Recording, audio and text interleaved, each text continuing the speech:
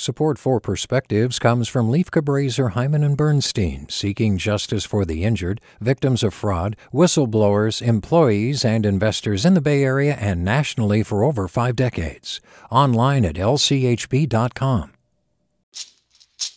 Hey, it's Glenn Washington from Snap Judgment, and if you love what you're hearing, and I know you love what you're hearing, please consider becoming a KQED member.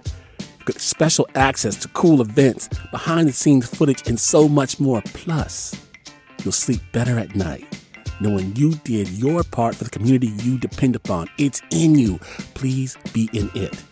Visit donate.kqed.org/podcasts to sign up now. That's podcast with an S. Thanks. From KQED. A lot is going on right now. From Supreme Court decisions to midterm elections, I can't help but feel like politics are in complete chaos.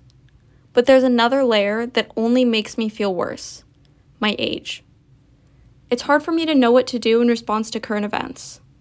I always hear suggestions to take action, like volunteering with campaigns or advocating for legislation. But I'm still struggling to find my place. Because as a teen too young to vote, even when I try to participate, I don't feel heard. The average age of members of the U.S. House of Representatives last year was 58 years old and 63 for senators. And neither of those ages are close to mine. The lack of representation in government already discourages me from political participation, but I feel especially unmotivated nowadays. The overturning of Roe v. Wade sent a message to me about how much power politicians have over people's lives.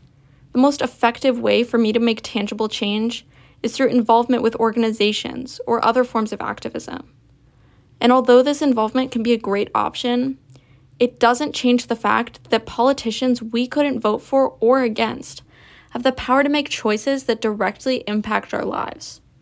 While I feel at a loss over how I can engage in politics in a meaningful way as a teen, I look for youth-led organizations to find ways to contribute and consider what others in my community are doing. Through clubs, I've helped educate my peers about the state government, how the decisions are made, and how they directly affect us.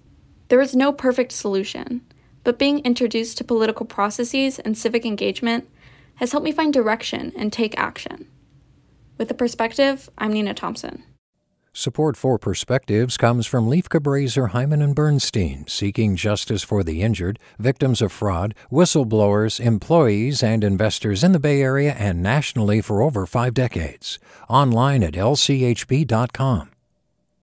Hey, it's Avery Trufelman, host of Articles of Interest, and I've got to say, I've been a fan of KQED ever since I was a little kid and I would come out to San Francisco to visit my grandma. It was just what we'd always turn on every time we got in the car, every time we were making dinner and turning on the radio. It was always KQED.